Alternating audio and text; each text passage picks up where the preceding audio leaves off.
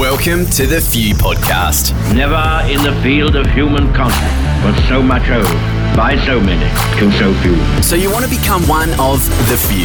You can't skip steps. You have to put one foot in front of the other. Things take time. I have a dream. Hear inspiring stories from the few and learn about what it takes to turn your dreams into a reality. It's a day for all Australians, isn't it? It's a day that brings us all together. Marvellous. 4, 3, 2, 1. Liftoff. We have a liftoff. Now with your hosts, Boo and Sean. Here we are for the inaugural The Few podcast with Boo and Sean. We'd love to thank our sponsors ICMI, Momentum Media, Afterburner, Sean Sewell, Inner Circle, as we bring to you today Deb Deeth, a wonderful entrepreneur and owner of Greater Glass in Sydney. We're going to share a few stories today about her success, but also maybe COVID isn't doom and gloom after all. Sean, pretty excited to get started today. How are you, mate? Great, mate. Absolutely. Really looking to get stuck in and get stuck with our first, as you said, the inaugural podcast, and welcome a very good friend and client of mine, Deb Deeth from Greater Glass. Now, Deb runs Greater Glass in Sydney, in southern Sydney, has been running it for a period of time. As I understand it, it was originally her husband's business. She then took the reins because he was focusing more on glazing than being a business owner. And eventually, and I'll say this with, love and I suppose positivity. With utmost respect, of course. Yeah, with much respect. That's it. That you may have sacked your husband from the business at some point so that you could actually keep going and growing the business. But welcome, Deb. It's great to have you on board. Thank you. You've Thanks. got to make the tough calls in business, don't you, Deb? You can't make the one that's always going to be the popular vote. Sometimes you've got to do what's in the best interest of the business. Absolutely. Correct. I think it definitely wasn't it, Deb? Yeah, that's right. And your relationship. And that was the number one thing. It was about saving our marriage. Really, anyone that's worked with their partner before, I'm sure, understands exactly where I'm coming from there. Absolutely. Do you think it's possible? I mean, recently or until a couple of years ago, had a similar scenario. It's so difficult, isn't it, to keep work at work and home at home? I mean, I take my hat off to people that navigate it. And do you think it is possible, Deb? Do you think there's personality types that can do it? Or absolutely. Yeah, I do. I do think it's possible. I think there's a lot of successful family businesses out there, and some of them have been successful for generations that also have their children on board. For us, there's still work does not stay at work, even though Phil, my husband, doesn't work directly in the business anymore. He's still very vested and is my life partner, and we still talk about it at home from time to time. The thing that works well now is because operationally he's not there, I can actually he's not close to the situation. So now I have an advantage of running things past him, and he's not in the politics of the day-to-day and the people. So he's more neutral. He's more neutral. Absolutely. And so he's a much better advisor to the business, and he's still very much a master glazier and a person in the industry. So, yeah, he offers a lot of advice from the sideline now, which I prefer. So, yeah, it's good. Excellent. Yeah, absolutely. We're super excited. I guess, Deb, what we try to introduce to people, and something about the few, is this really running your own business, being able to effectively hunt and gather for yourself is something that is incredibly challenging, and the statistics are thrown around. It might be 1 in 10 people can run a successful business on a sustainable basis. What is it that got you excited about being in business and to go on this journey? Because you've got to be a little bit of a glutton for punishment to own and operate your own business, don't you? Yeah, but I think going in, people don't realise that. They think, I'm going to have all this free time, I'm going to make lots of money. But it is a slog. It's hard work. We didn't consciously set out to create a glass business. It just evolved to where we are today. And that was a set of circumstances. It was just prior to the GFC, and my husband was working for a glass company, and I'd sort of studied a bit of business and was working in a corporate scenario. And Deb, did you enjoy working corporate? Did you always have itchy feet before this opportunity presented itself, or was it just kind of an organic transition? It was a bit of an organic transition, but there are a number of factors that occurred, including me having a child and there being lots of terrorism sort of scenarios and scares in Sydney at the time. So I was travelling on a train and being pregnant, and Phil lost his job. And then there was a number of factors that led to where we are today. And so I didn't actually purposely set out to create a business. However, I think when I wasn't in corporate and I was on maternity leave at the time, and I guess I think it was a creative thing more than a financial thing. It was the aspiration to build something from the ground up, and look, we'll get a logo and we'll do this and we'll do that, and it kind of went from there. It kind of snowballed to, gee, we can really have something here. And I think that was all in my head, not Phil's head. Phil's head was just go and put glass in holes and get an invoice out there. But for me, I was like a million miles into 2 years ahead of myself. And you've been quite heavily involved in the glazing industry as well, haven't you? Yeah, and then the one thing led to another, and then someone tapped me on the shoulder and said, "Oh, we need a voice, particularly a female voice, associated with on the board for the Glass Association." And I was passionate about the product. I actually do think it's an amazing product, and people don't understand the different things that you can do with glass. So that, and I love it. I've got glass everywhere. The whole studio here is glass. Yeah. It connects you with nature and the outside world. Absolutely. So obviously, you know, one of the things that I'm very, I suppose, stand for is around success, and the concept of success being a holistic thing, not an attainment of a goal. It's a state of mind. It's a state of being. Rather than, you know, when I have this, when I do this, when I'm known for that, you know, when I've got a private jet and a Ferrari or whatever, that success is a state. It's a state of being. And I guess, you know, the question for you, Deb, do you know, when you wake up in the morning, most days, I don't think it's going to be every day, but the majority of the time when you wake up in the morning, do you feel like a success? And if so, or if not, why? Like how does that sort of feel for you? If you had have asked me that question probably 2 or 3 years ago, I wouldn't have known how to answer it. So the short answer is yes. Right now, I absolutely wake up in the morning and feel like, I don't know if success is the right word, but I definitely have, for me, the success for me is choice. It's actually it's not a thing, like I said, it's not a bank account with $1 million in it. It's actually a feeling, and it's a feeling that everything's okay. It is a sense of contentment. Yep. And that just didn't happen. There's a number of things that I have worked on in myself over the last few years, probably since meeting you, Sean, if I'm honest.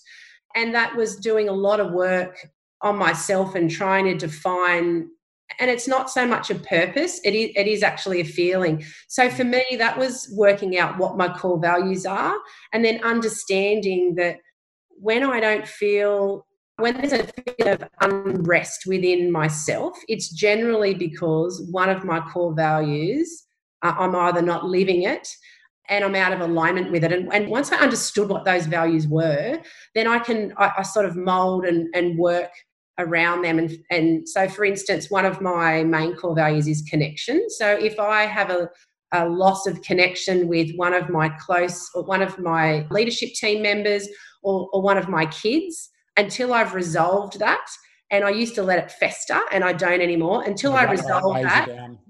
Yeah, it does. It really weighs me down. And I just spent 2 hours with a team doing exactly this. It's just like, look, stop. We are skirting a massive issue here. No one wants to be the person that actually puts it out there. And then once it's out there, it's like a sense of relief to everyone, isn't it? And you can just move forward. Constantly moving forward. Crucial conversations we have to have that we tend to avoid because we make up what the outcome is going to be, or we're attached to how someone should or shouldn't react or respond to that. But in the end, it doesn't matter how someone reacts or responds. It's our intentionality and how we deliver the message that counts. That person could be all happy about it. That person could go and yell and scream and slam the door on the way out. That's their stuff, not our own. So when you, as you say, Deb, when you come back to that, and I know that knowing you and forming a friendship with you over the last few years as well, understanding there's a lot of similarities there, that same thing, my deep connection is my number one value. And my definition of success, which is a process I go through with my clients, is helping them to define success, is the freedom to choose and the impact I have on those around me. And now what we've seen is that during this COVID thing in the last 3 months, I've kind of been trapped at home. I haven't had as much freedom to choose, and I haven't had as much of an impact on people around me because I haven't been able to get out of the state to do my events and things like I normally do. So I have felt that kind of lower my my feeling of success because of limiting those two things that are most important to me. So it's a really important thing that, that anyone obviously listening as well should be considering. And what is it that you define as success? What is so important to you that you could wake up in the morning, despite not having achieved all your goals, despite having had a crap day yesterday? What is it that actually makes you feel successful? And it's really, really important to do that. A lot of people don't.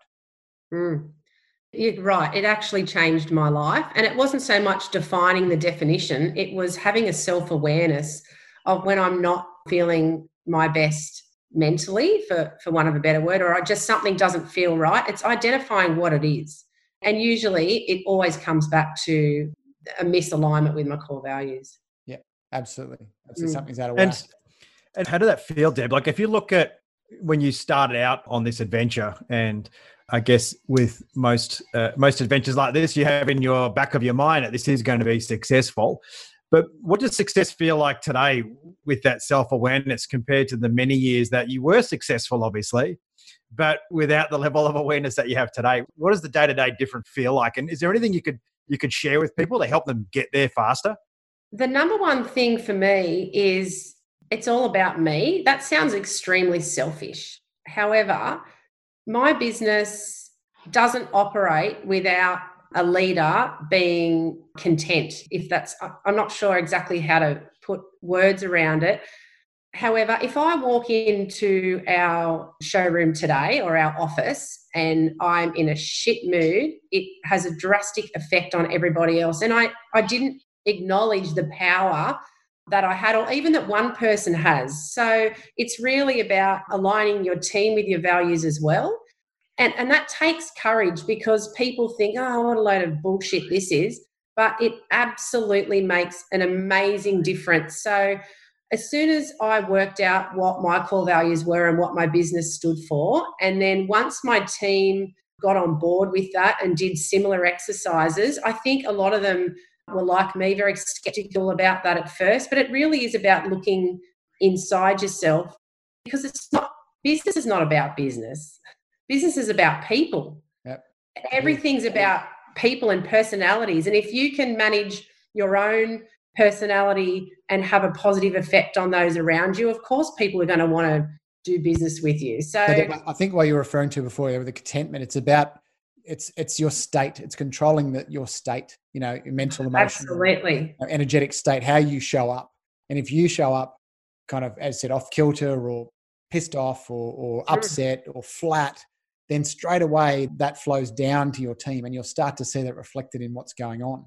And whether we like it or not, as leaders in our businesses, what's going on is our fault, and if everyone's kind of flat and stuff, you got to look in the mirror and say, okay, well, how am I creating that? Because definitely is a big part of that. So, and I know when you introduced those values fairly early on of us, starting to work together nearly 3 years ago, what percentage of your team did you replace in the subsequent, 3 to 6 months after you started to introduce that?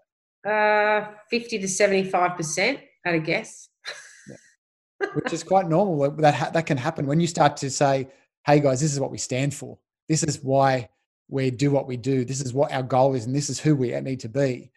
People start to either get attracted to it or repelled from it.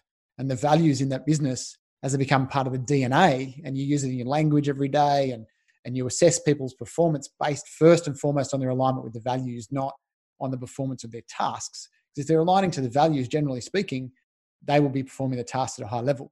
But it's usually when something happens and that shifts that you need to then jump in and have those crucial conversations with people and say, hey, what's happening? I noticed you were living this value at a really high level, but something's changed. Can I support you? How can we help? And it's more collaborative approach that way, but it definitely makes a improvement to the culture, doesn't it, Deb? Oh, 100%. And interestingly, what happens when you bring a new person into your culture that you thought was aligned, that isn't, they're repelled by the others that are there. It's never me dismissing people. It's always about the rest of the team realizing that, gee, this person just doesn't fit. So it is a natural attrition. Then they end up leaving if that's the case. Yeah. So right. It's a peer group that holds everyone accountable to the standard that you as a leader would like them to be accountable to. It's a very, very powerful thing that you've done there, Deb. One of the interesting things about success, Deb, is when you look at Instagram when you listen to motivating speakers or influencers, by and large, success seems to be something that's just grinding, hard work.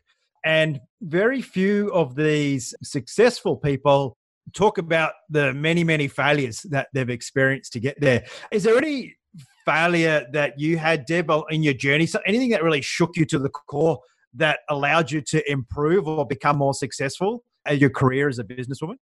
The word failure, it never really, it's just, it might sound strange, but it's just not ever been in my vocabulary. I couldn't even, I don't think I've ever failed. I've made mistakes and I've learnt from things, but I just don't use the word fail. And I don't know whether it was in my upbringing, but we don't fail. There's been many things that have shook me to the core, and I look back on and think, oh my God, unloading a piece of glass in my pajamas with my next door neighbour in the slippers in the rain on my sloping driveway that weighed 100 kilos was probably not a good move back in the day, and probably broke my neighbour's back. Other instances. Great neighbour though. Step in there and help you with that one. Wow, you really know who your neighbours are then. She's still my best friend to this day, and I would never do that now. Other things was just being a poor judge of character. Look, I've had team members that have, done drugs in the toilet, that have thrown hammers on work sites, I've called police on people when I've locked myself in my office. Look, I've made some really poor choices, tradesmen. So, but you can't. I don't think you can be a good judge of character until you've been a bad one. Yeah, probably. Yeah, and I think also making desperate depending on the economy when construction was booming sort of 5 years ago or more, and you had to there was a bit of a take what you can get to fulfill the jobs. Knowing what I know now, if I was in that scenario today, I would not take the work on if I didn't have the adequate resources to. But one of the things I've seen too, Deb, over the time though, in that I've known you, is that you've grown your business substantially, but your team hasn't grown by the same number of multiples, has it? You become more effective as a team, and you're getting more work coming through, like more outcomes in a more efficient and effective way because you've got higher caliber people in the team. Absolutely. So even since COVID, we've dropped 2 and added 1. So we're still sort of 1 full-time equivalent behind where we were in March. However, our numbers are certainly not reflecting that right now. So yeah, I think that's definitely the case. And one of our core values as a team is improving continuously. And that's certainly the case. That's a great value to have, is always being consistently looking for ways to innovate, to improve. I've seen it in your business, seen it in many businesses. There's a good friend of mine, also in a circle, Deb Darren, who has a TerraCorp up in Darwin, and he bought the business about 7 or 8 years ago. It was doing, I think, under 50 tonne of product a month. He's now doing over 400 tonne a month with the same team members. Yeah, and, without having any additional shifts or anything. And it's that thing about there's always a way to improve. You can always do something better. You can always do something faster. And it comes down to, I know some of the stuff that obviously that you teach, Boo, with the whole concept of debriefing is going and figuring out what was our outcome, what happened, what's our response to that, and then apply that learning and then take it into the next situation the same. And it's one of those things that most business owners that aren't successful, I guess some of the context of the few is around, and I like the way you put it, Boo, about looking through a piece of glass is the reference you use. So interesting that we're talking about glass. Not just because we have you on the show, Deb, but we actually did use that analogy to say, hey, how do you, when you're younger or when we're aspirational, it always feels like there's a bit of glass between you and the person you want to be. And a few of us manage to break through and get to be the person that we want to be. And I think one of those key attributes is you've highlighted is it's all about me. And when it's all about you, it's a good and a bad thing. And always got to be better and improve and innovate. And that's a key part of being successful. Another part of being successful, Deb, that you think is the ability to do what we call the SLJs, the shitty little jobs, and to do the little things well. Because one of the other things about people, again, when you own your own business, the longer you own it, the harder it is to stay in the detail. And you start, and I notice this particularly consulting with larger companies, is you lose an attachment between what has to be done versus what you think needs to be done. Do you value the importance and people that can do the shitty little things well? I love the shitty little jobs and I need to not do them anymore. And I've slowly started to delegate them and I have. However, sometimes I'm a list person and I do love the endorphins you get from ticking off the tasks on your list. So some days, depending on where my head's at, I will tackle the shitty little jobs. But yeah, our whole team knows that that is the utmost important. You have to do the 1 percenters. And part of what Greater Glass is known for is our trusted product and our first class service from start to finish. And that includes from the start to the finish, includes a lot of shitty little jobs along the way.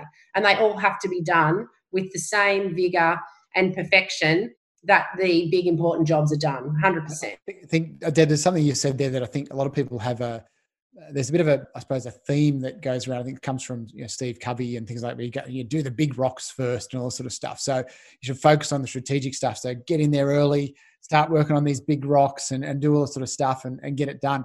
See, I find that, like you, sometimes I'll need, and usually most mornings, I'll need a few SLJs to get my momentum up, and then I can tackle the big stuff. I can't jump into the big stuff immediately. I need to get a bit of kind of momentum, energetic, and ticking a few things off. Then I'm like, right, now I'm ready to jump into the big one. And I think people need to understand there are different ways of processing that, as long as you're not continuously procrastinating on these more important strategic things. But those, as you say, the shitty little jobs is that 1% that if that breaks, that one link in the chain breaks, the chain breaks, right? And those shitty little jobs are just as important as one of the most important jobs because it's also a link in the chain. And so if one's weak and it breaks, then that chain has no strength whatsoever. It's broken, and it's important for, I think, people to understand themselves, enough awareness to go, well, I tried that big rock thing. And it was like I was pushing the proverbial uphill, all the time. And so then when I started to get that 30 minutes or so of momentum going, answer some emails, do a few things here, clear my inbox up a bit. I feel charged up. Then I dive straight into some of the big stuff, which is a different way to do it. Absolutely. I think systemize and automate everything you can. But like you, Sean, my desk has to be in a certain order. It has to be clean. And if that involves doing a few shitty little jobs first and then set me up, okay, then I'm in the right headspace to tackle the big strategic stuff. But we have spent a good 12 to 18 months getting our business to the next level of systemization and automation. And there was, change is hard and our team, not everyone was on board from the get-go. But a few months down the track, they can still have their pen and paper list if that's what makes them feel good. But they have realised definitely the value of automating what you can to get rid of those shitty little jobs. And how hard was it overcoming, in the trade industry, how hard was it overcoming the resistance to some of the team to actually use the technology? Very hard. And some of those people aren't with us anymore. And the ones that are realise the value of it, so they should be there. And I am so blessed. My team, all of them are amazing and individual in their own right. Okay. And over the last, particularly the last 3 years, I know that in our group, you won an award called the Executioner Award, which was for that sounds ominous. It's just a bit scary. Go watch out for Deb. But it was about how you take things, process them, assimilate how it's going to work for you, and then you go and execute. And that's one of those really strong traits that I think a lot of people lack, is the ability to actually execute. And so I guess what are the habits or techniques that you've developed over the last few years to really allow you to execute and just get shit done? What have you been able to do? I think my impatience, that's one thing that it is good for. I want it now. I want it yesterday. So don't talk about my partner and I are right in the middle of a whole patience, yoga, slow the thing down process. Now we're talking about being impatient, being successful. COVID has been great for me, and I've always been told that being impatient is not a good thing. But in this case, I think it helps my ability to execute. I also have a number of rituals that I start my morning, most mornings, with meditation and a small journal. And I'm talking about a maximum of 15 minutes. And I only started doing that about 2 or 3 years ago. And my brain, I said, I told myself a story for a very long time. I could never meditate because my brain doesn't work like that. My brain doesn't slow down. However, what I found, even while I still have thoughts coming in, and it's not a perfect process or meditation by any stretch of the imagination, but it does give me the ability to frame my day. So often things will come up, and an answer to something I've been mulling over for a long time will come up in the morning. I set myself up for the day. I am task orientated. I have goals for the week that I try and achieve. And I guess that's probably, it's no secret. I'm sure a lot of people do that, and also delegate more and more.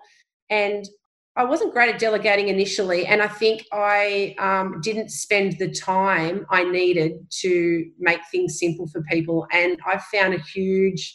I think you and everyone else, Deb. It's like, why can't you just, here's the job, take it. Why can't you just do it? I can do it. It's not that hard. Do what you're told. Do what you're told. This, and this, you know. But the thing is, what we're giving them is content, and they're lacking the context. Correct. The context around it. That's made a massive difference. The reason that you need to do it like this is because the end result is this.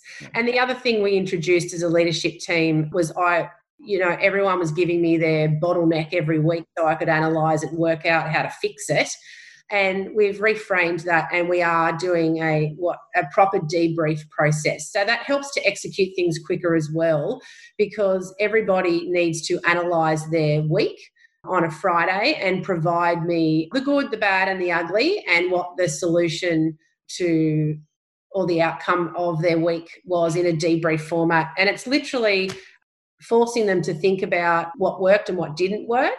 And from that, that's pushing our business forward quicker and allowing me to execute better, because I'm not creating all the solutions they are. And then I'm taking away and making suggestions, but my suggestions are based on solutions that they've already put forward. So that's at least it's good to see that you're upholding your executioner status, having taken the learnings from the Afterburner program we did with Boo a few months ago and applying it straight in the business. Stunning, yes. It's great. It's great.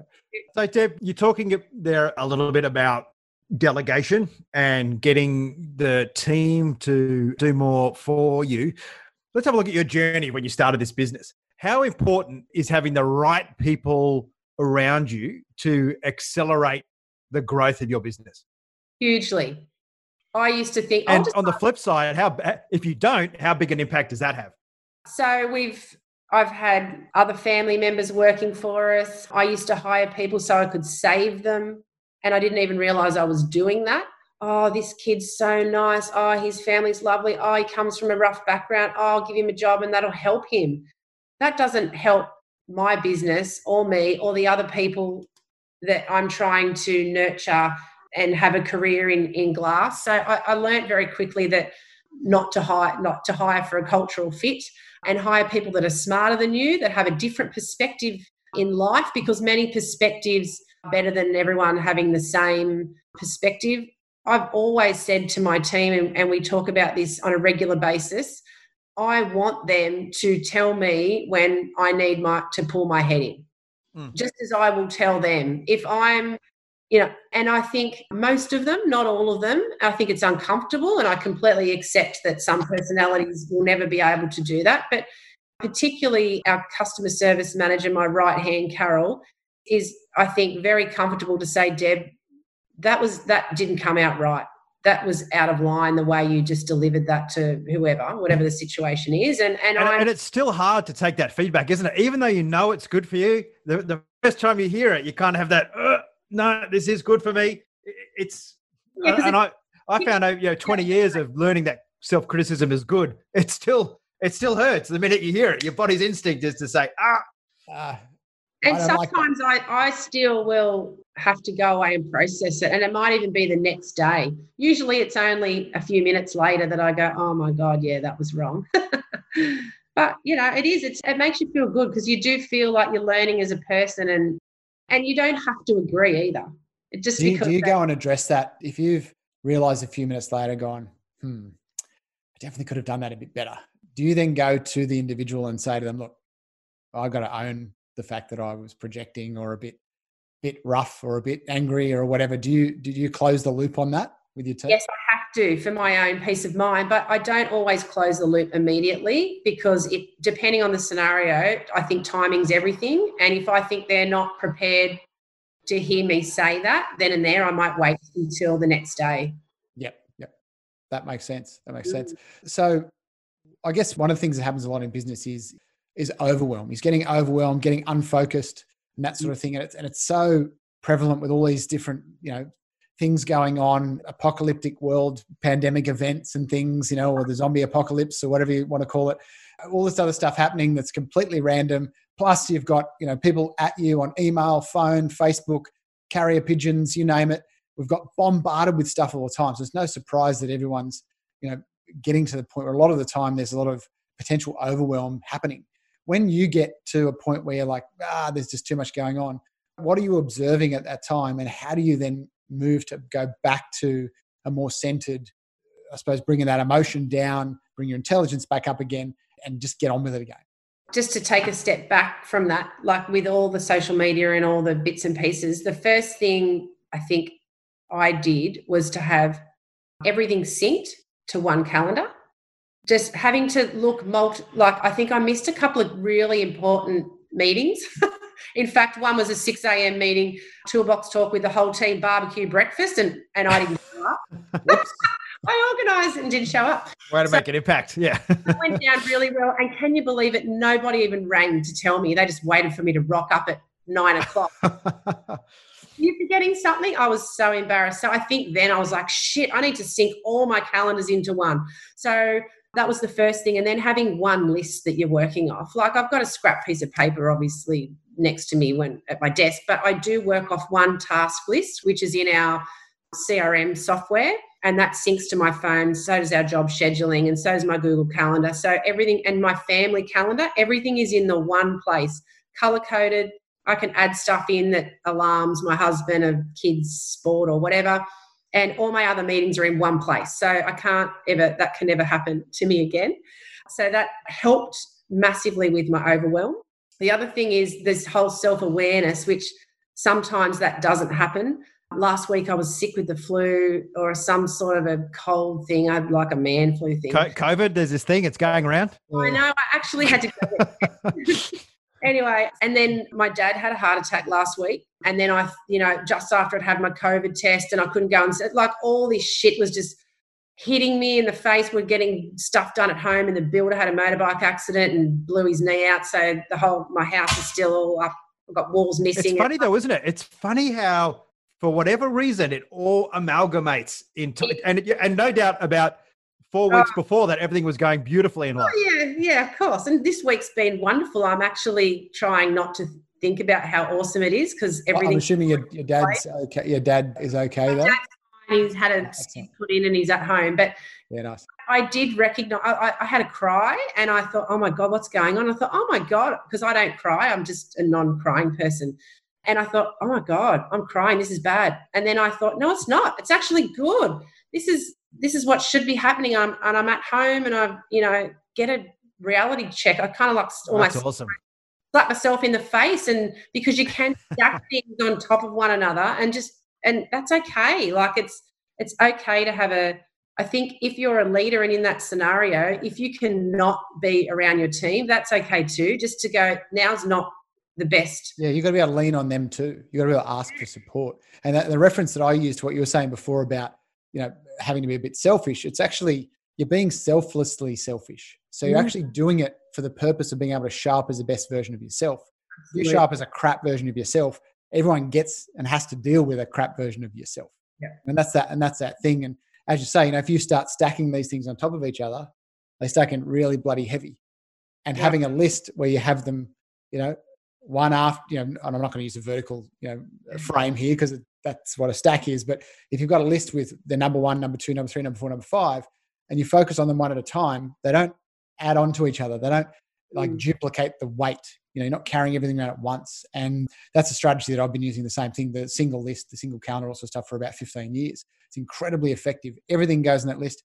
If I think of it, I just go and put it straight in the list. Just an idea. Well, it sets you up, and Deb talked about it before, about getting the endorphin rush. the thing about having those SLJs in one thing, if you do it first thing in the morning, that's your first small win of the day. And a small win gets the biochemistry and the neurochemicals flowing in your brain and then through your body. And that's power that's for free. That's extra batteries.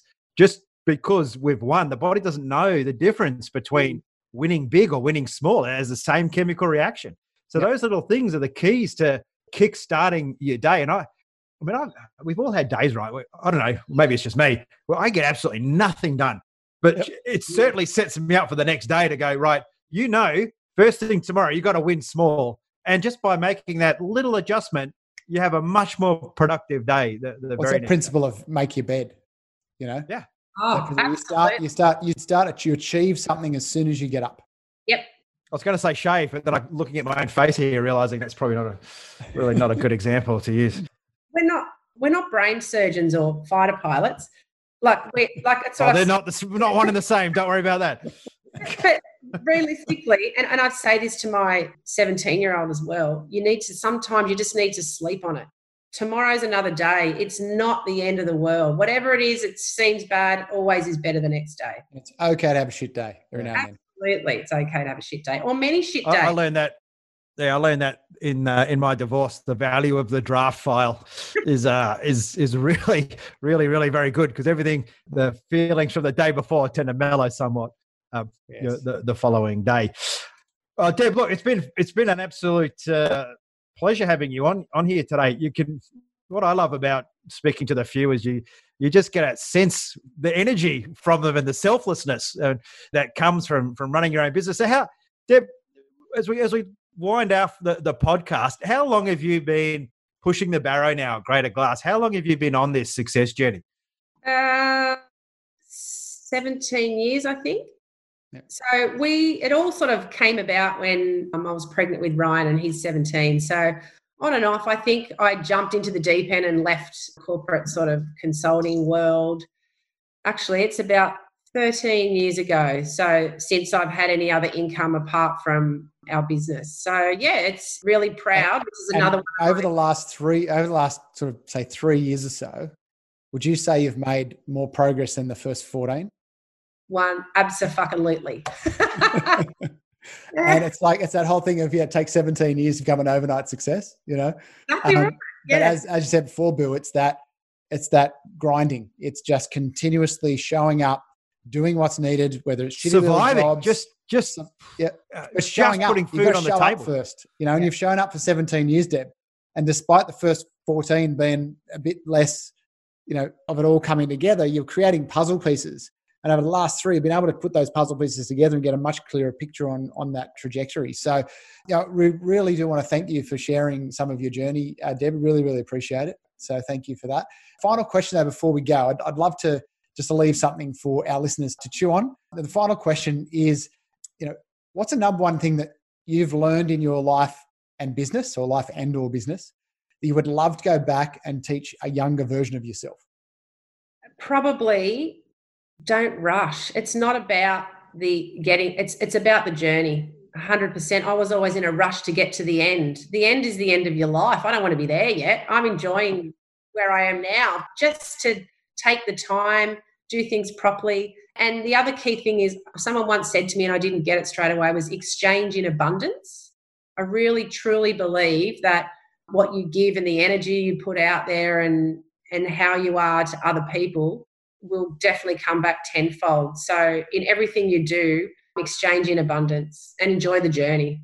Fantastic. Once again, Deb, thank you so much. Really appreciate it. And looking forward to sharing this with our listeners. Yeah, wonderful. That's fantastic, Deb. And look, if you're looking at taking advantage of ScoMo's home reno, make sure you get on a Greater Glass and book that glazing job with Deb at the team. Also for our sponsors and partners, ICMI, if you need a speaker, icmi.com.au for a wonderful influencer. You're looking at finding a community to help you take it to the next level, then make sure you find SeanSewell.com or Google Sean Sewell's Inner Circle for your team building, working together better as a team and learning a little bit more about yourself, afterburner.com.au or afterburner.com if you're outside Australia. And finally, to our sponsors who help us with all the podcasting here, give us all the kit, momentummedia.com.au. Thank you, Deb. Thank you, Sean. Thank you again for sharing what it is to be one of the few. Cheers. See ya. This has been The Few Podcast with Boo and Sean. If you've got value from this episode and you would like to support us, please share it with your friends. If you're posting this on social media, use the hashtag #TheFew so we can see who's listening. The Few Podcast is recorded at Momentum Media in Sydney, Australia. To listen to more episodes, visit us at fewpodcast.com and make sure you subscribe so you never miss an episode. Dream big, keep pushing, and one day you can become one of the few. We'll see you next week.